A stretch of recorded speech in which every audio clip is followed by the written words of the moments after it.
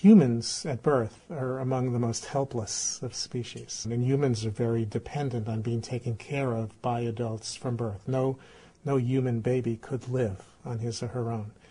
And so part of what's kind of biologically expected for our species is that as babies we're protected by adults, that the importance of a protective, stable, dependable, nurturing relationship is essential to our basic biology.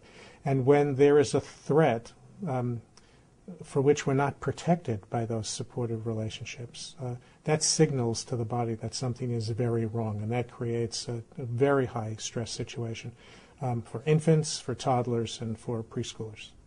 Many people, when they hear the word stress, don't necessarily think of it as bad. They say, well, stress is good. Stress is character building. Stress is a natural part of development. So it's important for us to help people understand that there are different kinds of stress experiences, some of which are normal and healthy and character building, and some of which are literally toxic. When we talk about stress in young children, we're not talking about the thing that causes stress. We're talking about the child's experience of being stressed. And we've developed, by we I mean the National Scientific Council on the Developing Child, developed a 3-category way of thinking about stress. The 3 categories are the following. The first is what we call positive stress. This is characterized by mild elevations in your heart rate, your blood pressure goes up a little bit, your cortisol levels go up a little bit, and it's the kind of stress experience that's associated with normal, predictable events in early childhood. Things like meeting new people, being in a strange place for the first time, being told that you have to put your toys away and go for a nap, being told you have to share your toys, you can't have a 5th cookie. All of those things are stressful for children, but they occur in the context of kind of normal, everyday interactions, and children are helped to deal with that stress by the people around them, generally their parents and other adults who might be caring for them, particularly child care providers in a child care center. So that's good stress, that's positive stress, and it's essential for healthy development because you have to learn how to deal with stress. The next category of stress we call tolerable stress. And this is stress associated with really potentially serious threats, things like the death or a serious illness of a loved one, a frightening injury, being witness to a terrorist attack or a natural disaster like an earthquake or a tidal wave or a hurricane. These are the kinds of things that can be challenging and actually can be damaging to children, because what happens is when the stress systems go up, your heart rate goes up, your blood pressure goes up, and your stress hormone levels go up. They're supposed to go up in dealing with the threat, and then they're supposed to come down because adults kind of help you cope, they help you calm down, and those stress systems go back to baseline. If they don't come down, especially the stress hormone levels, they can literally be damaging to the brain. So tolerable stress are the kinds of things that potentially could be damaging, but they're not, because there are adults who help a child get through. Like, you think about our experience with Hurricane Katrina, and you see how the stresses some of those young children were under. Well, if their families were there to help them through, or if their families couldn't help them, if there were programs, services to help them, and kind of reassure the children and help them adapt, then their heart rate comes down, their stress hormone levels go down, and there's no damage done. So they don't have long-term consequences from that. But that leads us to the 3rd category, which we call toxic stress. That is when these stress hormone levels go up and there's no one there, there's no adult to help you adjust and adapt. Those stress hormone levels stay up and they don't come down. And when they stay up, they are literally chemically toxic to the brain. The brain can't tolerate it for long periods of time. So the kinds of things that cause toxic stress are things like abuse, neglect, exposure to violence in the family, serious mental illness in a mother, particularly depression, very deep poverty where on a day-to-day basis the basic survival needs are not met. What's characteristic of toxic stress is that there isn't a stable, available adult to help the child cope with that amount of stress, in the case, let's say, of neglect or abuse. And so the flight or fright system, that physiological response to stress, gets activated and it stays up and it doesn't come down. And if it stays up for days and weeks on end, week after week, those hormone levels literally interfere with the development of brain circuitry. They interfere with the development of the connections in the brain that are important for learning and memory. And so we begin to see in children who experience toxic stress long-term impacts of what's basically been chemically damaging to their brains. Our brains are built over time. They start to develop during pregnancy, in the uterus, and then after birth. There's a huge amount of brain development that takes place. When we talk about brain development, we're talking about the development of circuits in the brain, connections among brain cells that occur in a sequential fashion, and that are responsible for everything from learning to talk to being able to walk and figure things out and problem solve, and all of the skills, all of the thinking, all of the emotional capacities of the brain ultimately can be explained by these very complex circuits that connect different parts of the brain that basically result in all the things that make us unique individuals. That circuitry, that architecture of the brain is influenced by both genetics and by experience. There's a genetic program for these circuits to be developed, but it's literally shaped by the experiences children have. It's not on automatic pilot. It doesn't just develop by itself. So literally the quality of the relationships children have, the nature of the environments they live in, the kind of learning experiences they have, the degree to which they're taken care of and protected, all of that is truly shaping the development of these circuits, truly influencing the architecture of the brain. And so when there's toxic stress, when there's disruption of those relationships, when the predictable kinds of protective, nurturing relationships aren't there, and these cortisol levels get very high, they interfere with cell growth, they disrupt the development of those circuits. And then once those circuits are developed, you live with those disrupted circuits for the rest of your life. It doesn't mean that you can't compensate later, but your brain has to work harder. It has to kind of figure out how to get around the fact that some of its early circuits were disrupted because of the influence of this toxic stress in early childhood. So the brain is constantly being built and shaped by experience. A huge amount of that happens in the early childhood period, but it continues into adult life. There's another big spurt of development in adolescence, and even into adult life. So mature adults learn new things, but a large part of that architecture is built very early, and it's shaped by experience. The brain, as it's developing, is also interacting with the immune system. It's also interacting with a lot of the regulatory systems in the body that affect your metabolism. So in the same way that a developing immature brain in a young child is influenced by experience, so is the immune system influenced by its experience with the kinds of infections that it's exposed to. And so is your stress regulating system influenced by how much stress you experience. For example, when young children are exposed to toxic stress, it also affects the set point, the threshold for activating their fight or flight system. Each of us as adults has a different threshold for what it takes to make our blood pressure go up, make our heart rate go up, make our stress hormone levels go up. Some people can tolerate a lot of stress before their heart starts pounding. Other people are on a much shorter fuse. You could think of it as a stress thermostat in your body. How much stress does it take to get the system going? Like how low does the thermostat have to go before it turns on the furnace in your house? Where that set point is going to be is in part genetic, but in part influenced by your early experience with stress. So children who experience a significant amount of toxic stress in early childhood have a lower set point for activating their stress system that they then have for the rest of their life. And there's a lot of speculation now about whether this might be the explanation for why children who experience a lot of difficulties early in life are more likely to have lifelong health problems. We've known for a long time that there are very significant social class differences in health status. And it's not just due to access to medical care. It has to do with whether people get sick or not.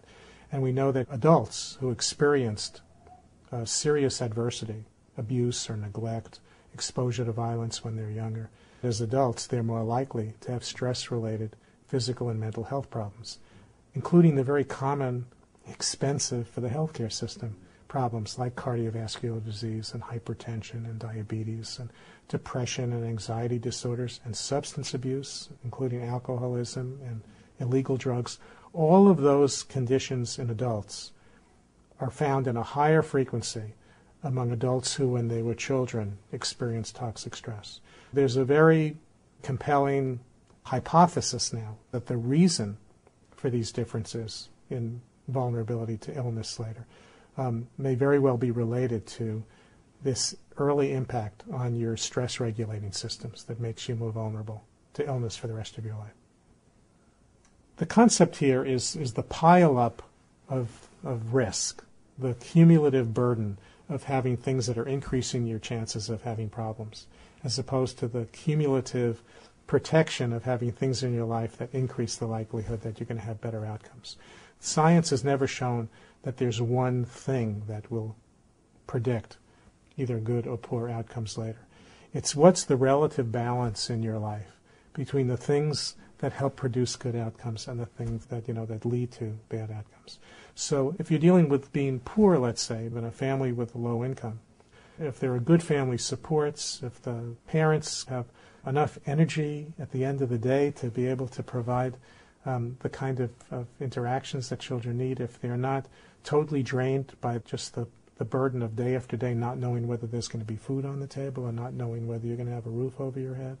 It's that kind of stress, that kind of really unremitting stress of not being able to deal with the bare essentials of survival. Then if you add on top of that, if there are problems in a neighborhood with a lot of kind of violence and social difficulties in the neighborhood that put more pressure on families, your kids can't play out in the street. You have to, you have all of these worries about protecting them from dangers in the community. If you compound on top of that unemployment that could put you more at risk for depression, put you more at risk for problems with alcoholism, increased stress and strain in a family increases the likelihood of violence in a family. It's not exclusive to poor people. There are plenty of middle-class people who have problems with violence in their home. But if you start to pile up all of the things that can be associated with being poor, a lot of them can be causes of toxic stress for young children if they end up really interfering with basic kind of day-to-day functioning. On the other side of this, if children are protected from a lot of the stresses in life, you have parents who are resilient and who are providing good experiences for their kids. You have access to other neighbors, other people in the community who provide good supports.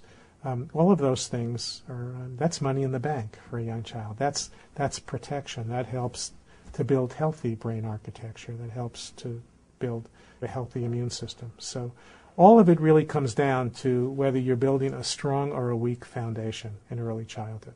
When you pile up risk factors, it ends up being translated into a weaker foundation, a brain that's been subjected to more disruption, an immune system that's been more threatened. So all of this is about probabilities. It's not about saying if this is the way you're living now, you're definitely going to be in a certain position later. It's all about shifting the odds, and that's where policies become really important. Everything that adds to the protection and the availability of good environments, good learning environments for children, increases the odds of a better outcome.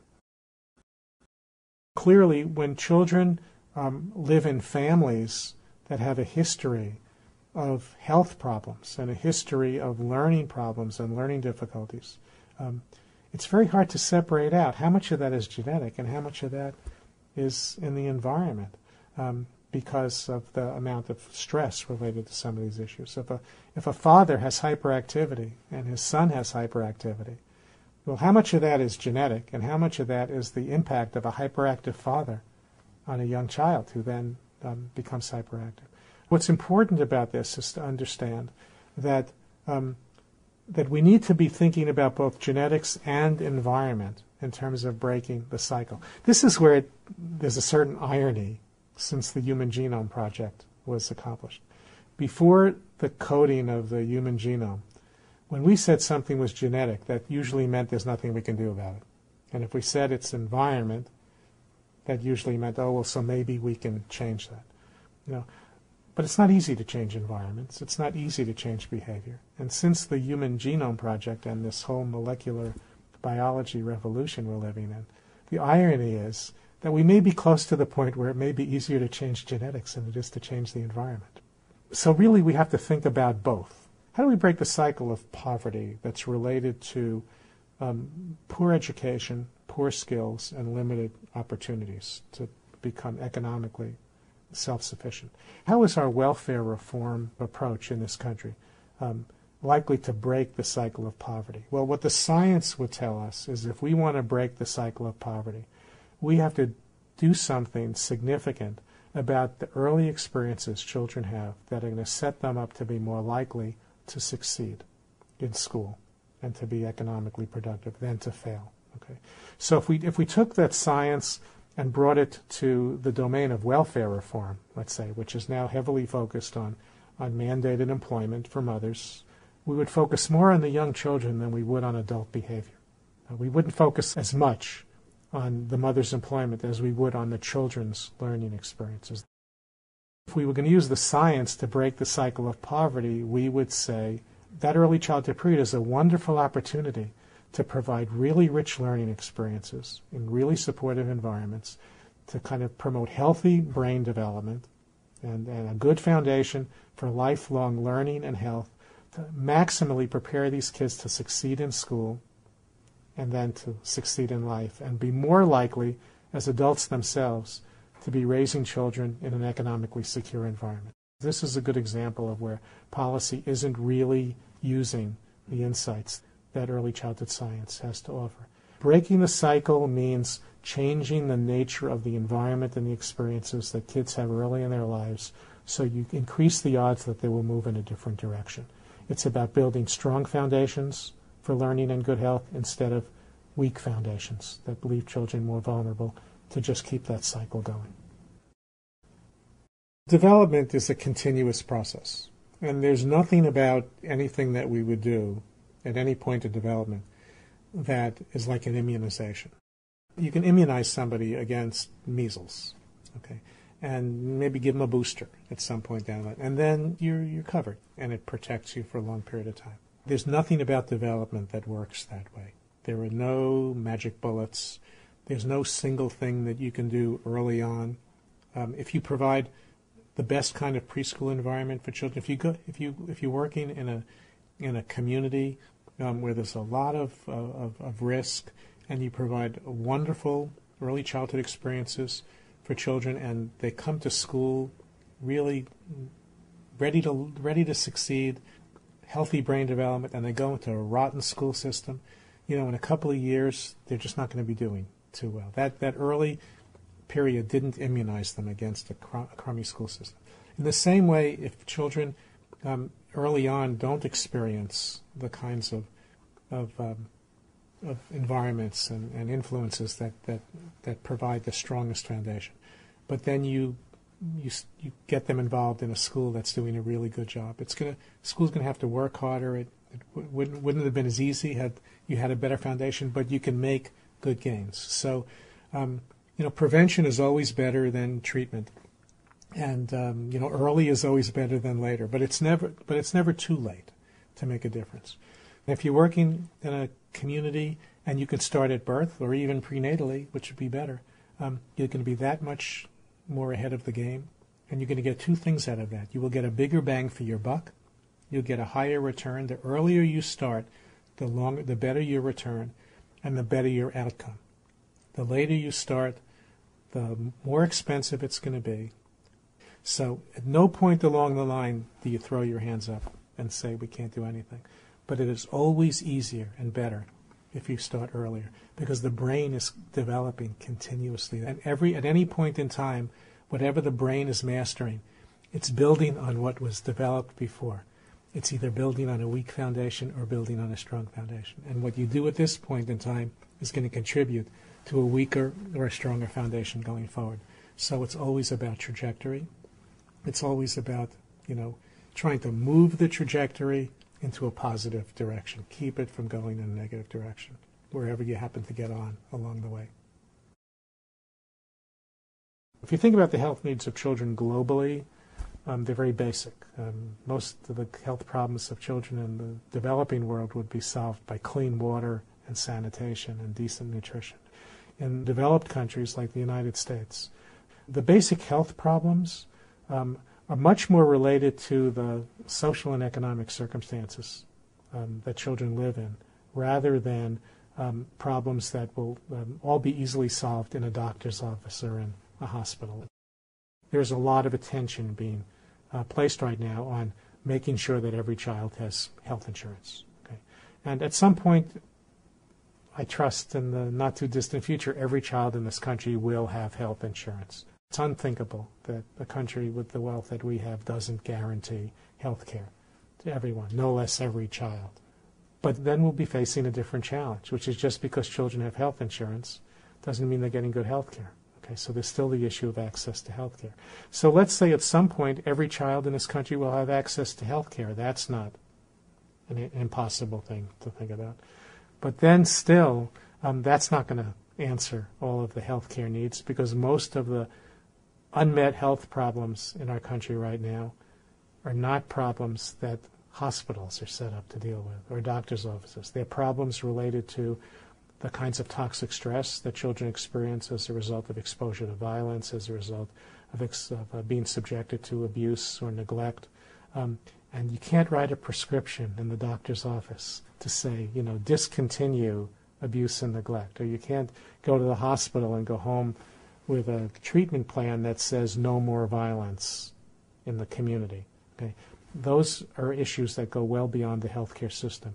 And those are the great threats to the health of children in a country as rich as ours. And I think, ironically, those are also the building blocks of most of the expensive healthcare problems that the adult population has in this country. So we all know that a lot of our health problems as adults are related to lifestyle issues and stress.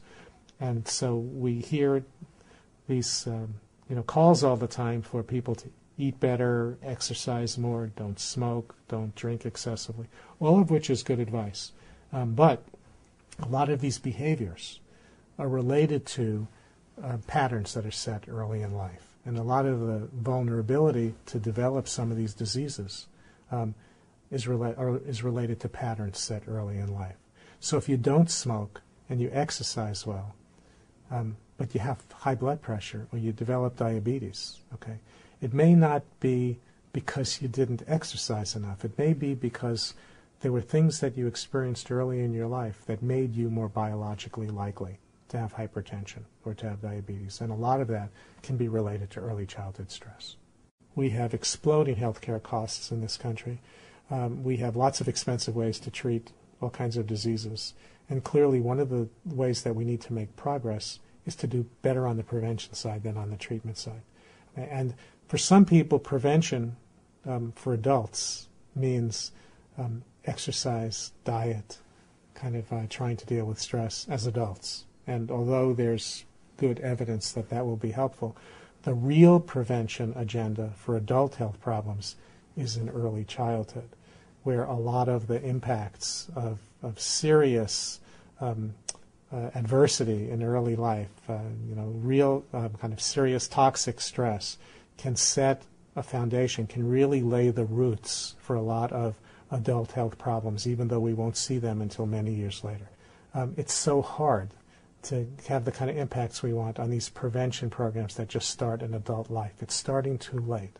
If we start to deal with lifestyle issues in late adolescence and early adult life and haven't paid attention to the impact of lifestyle issues on the early development of the brain and the immune system in the preschool period, we're missing a very important part of a prevention strategy for dealing with adult health problems in this country.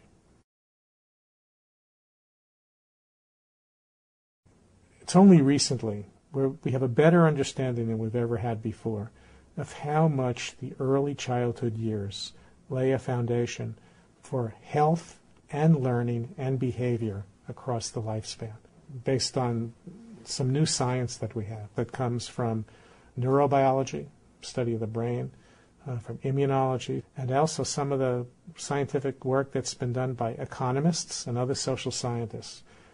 Because of the way we've divided up our knowledge base, we have until recently tended to think about health as separate from learning and learning as separate from behavior.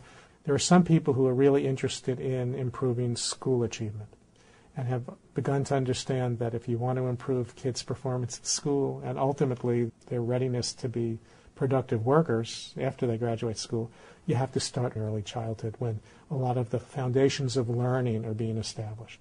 At the same time, people who are interested in the prevention of violent crime have begun to understand that the time to intervene and prevent violent criminal behavior is way early in life, when patterns get established and the impact of violence on brain development can make a child more vulnerable to the kinds of behaviors that ultimately lead to crime. So you see things like an organization like Fight Crime, Invest in Kids, a Washington-based organization that's made up of police chiefs and district attorneys and U.S. attorneys and other law enforcement officers who advocate for investment in early childhood programs as a way to ultimately cut down on the amount of crime in this country. And then you have the third piece, which are people interested in health and the health of the population who understand that the roots of disparities in health occur much earlier in life. So what's exciting about bringing these different areas together is that from a policy perspective, in a sense, you can get three for the price of one. If we have limited resources, should we put our money into school readiness? Should we put our money into preventing health disparities? Should we put our money into preventing violent crime later? And what science tells us is you can get all three for the price of one by putting your money into safe, growth-promoting, healthy environments for young children, particularly children at risk, because the payoff occurs in all of those areas.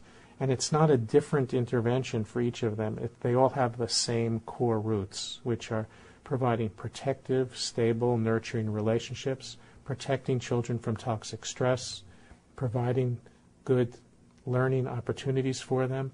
All of that will help you increase the odds of productive school achievement, good health on a lifelong basis, and lower likelihood to end up in prison.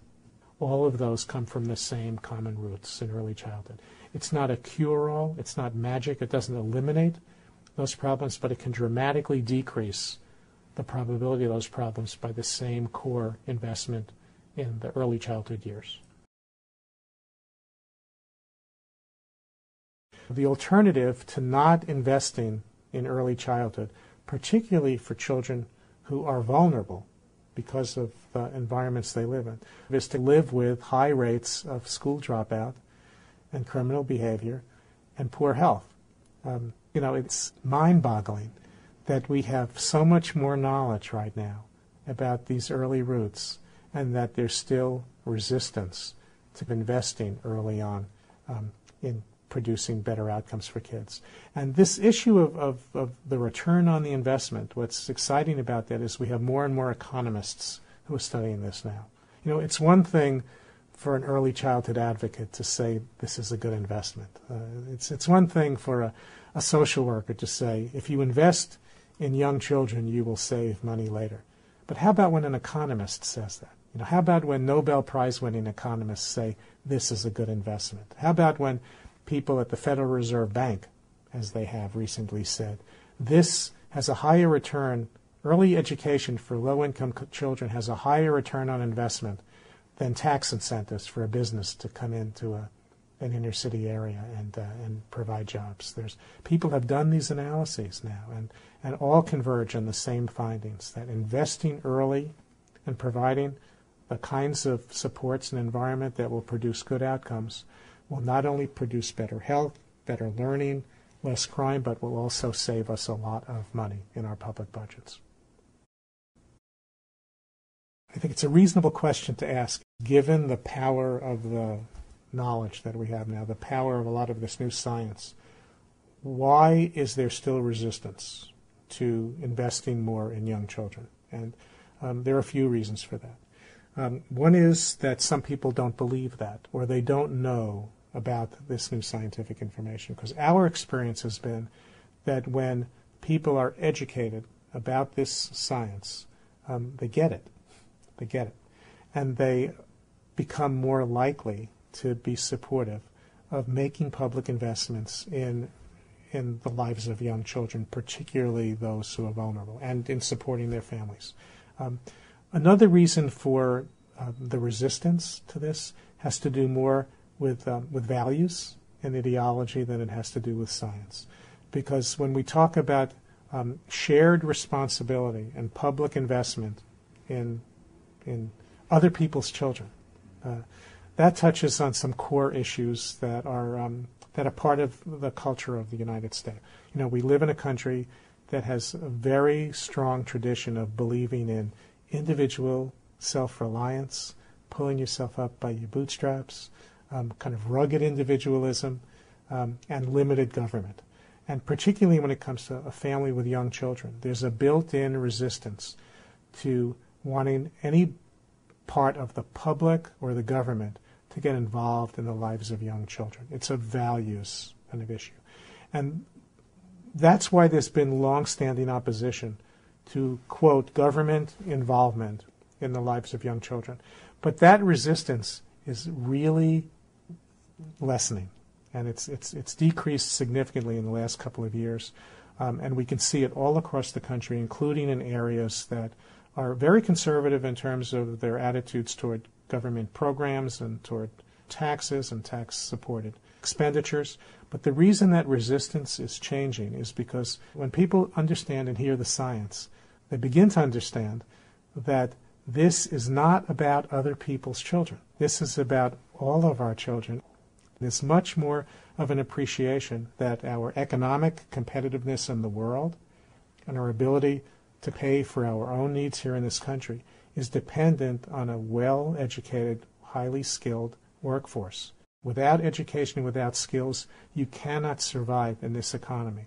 So now this becomes a problem for all of us, because if there's a part of the population that can't be economically successful, that becomes a drain on the society. Also, for every child who grows up who is not economically independent, that's one less adult to pay for Medicare and Social Security for the baby boomers. And so now people understand that it's not just other people's children that they're being asked to invest in. It's really, I mean, it's a cliche, but in this case the cliche is really true. It's really investing in the future of the country. It's investing in the economic future of the country. It's investing in future prosperity. It's investing in economic security. It's investing in a viable democratic system. Without a well-educated population, all of those things are in jeopardy. So we really for a long time had this barrier of people wanting to see public involvement in the lives of young children. But I think an understanding of the science now shows us that this is really a shared interest. And so we see all across the country now, in some very conservative regions, more interest in public sector, private sector partnerships to invest in young children. We see government stepping to the plate. Many state governments are doing that now. We see business stepping to the plate. We see philanthropy stepping to the plate, all of which are saying if we don't invest in young children, we're going to have a less productive workforce, we're going to have a less healthy population, and whatever we're not willing to spend today, we're going to spend a lot more for later on. I think that's really why it's changing. It's pretty striking to look at the rest of the world and compare the United States in terms of how we address the needs of young children. And in this area, it's tragic, actually, that we are the richest country in the world and that we are far behind many other countries in terms of how we use our resources to make life better for families with young children and thereby invest in our future. We are the only industrialized country in the world that doesn't guarantee health care for all children. We are one of very few developed countries in the world that doesn't provide universal access to publicly supported early care and education to some degree. Every European country none of whom has an economy as strong as ours, but all of whom are developed countries. Every European country has some kind of paid leave for parents after the birth of their child. Some longer than others, some more generous than others, but all of them provide some kind of wage replacement, giving parents, in most cases mothers or fathers, the opportunity to stay home longer with their child and be able to have some income that supports that so that they can have a longer period to settle in as a family, to bond with their child, and experience parenthood without the pressures of work. So when we compare ourselves to other countries, a while ago, the comparison used to be Sweden. Everybody would say, oh, well, Sweden has all of these services, and we would say, well, we're not Sweden. But now it's not Sweden anymore. It's every other country. Basically invests more in young children than we do. And the reason for that is because we are a country that prizes individual responsibility over shared responsibility more than anybody else. And there's nothing bad about individual responsibility. It's very important, and it's part of what makes our country as economically productive as it is. But at a certain point, I think we have to ask ourselves whether the resistance to more interdependent shared responsibility is doing more harm than good, particularly when it comes to meeting the needs of all young children, because we all have a vested interest and will all either benefit or pay for how well we take care of all of our young children in this country. So on a comparison basis, we look bad. We look really bad on a comparison basis. And we're paying for that in a lot of important ways. Our test scores are not as good at school age as other countries in many areas. But most important, in a global economy, looking to the future, this is where we are the most vulnerable. And I think it's why there's more support for investing in young children right now, because people are becoming increasingly aware of the fact that the United States cannot remain economically competitive well into the 21st century on a global basis if it doesn't invest in human capital, and human capital investments start at birth. Let's look at the last 30 years. What could we say about the last 30 years? One thing we could say is that there's been an explosion of new knowledge about early childhood development. Much more knowledge about how the brain develops, how experience affects the development of the brain, the architecture of the brain, and also tremendous progress in a lot of the developmental and behavioral sciences that help us understand what promotes competence in young children. At the same time, there's been a dramatic change in the way in which we raise young children in our society. We have many more single-parent families. We have many more two-parent families where both parents are working. The proportion of young children who spend a lot of their daily time, Monday through Friday, in the care of adults other than their parents has risen a tremendous amount over the last few decades. So the numbers of parents who are holding more than one job in order to make ends meet has increased. 30 years ago, one income was generally enough to support a family. Now, for a large part of the population, two incomes are necessary to support a family. So if you look at both of these moving together, you would say, well, this may be a more challenging environment for raising kids, but at least we have more knowledge about how to promote that in the most positive way. The frustration and the irony is that although the circumstances have changed and the knowledge has increased, we haven't used all of the knowledge we have to create better circumstances for families who are raising young children. We don't provide as much support for families as we should, given what we know. Look at the terrible choices that many families face on the birth of a newborn or the adoption of a baby. We really have very little choice about whether to stay home with that baby or go back to work right away. The issue is not choosing one over the other. The issue is providing choices for people. And all of the research that we've done that tells us how important those early bonding relationships are, and particularly how sensitive those periods are. You would think that we would use that knowledge to develop policies and supports that will provide more choice for parents, and again, particularly mothers, because the burden is still mostly falling on mothers, about whether and when to go back to work. And there are many other countries in the world who provide better choices than we do, who provide options for wage replacement for parents who want to stay at home longer with their kids. In our country, unless you're covered in some way, you have to be able to afford to go without income. If you can't afford to go without income, you don't have a choice. You have to go back to work. And for those who go back to work, then the issue of what access do you have to good quality child care for your children. Child care, particularly for very young children, for babies, is very expensive. Good quality care is very expensive. So we have many children who are in child care settings of very poor quality because their families don't have the resources or the information to be able to afford and choose better child care.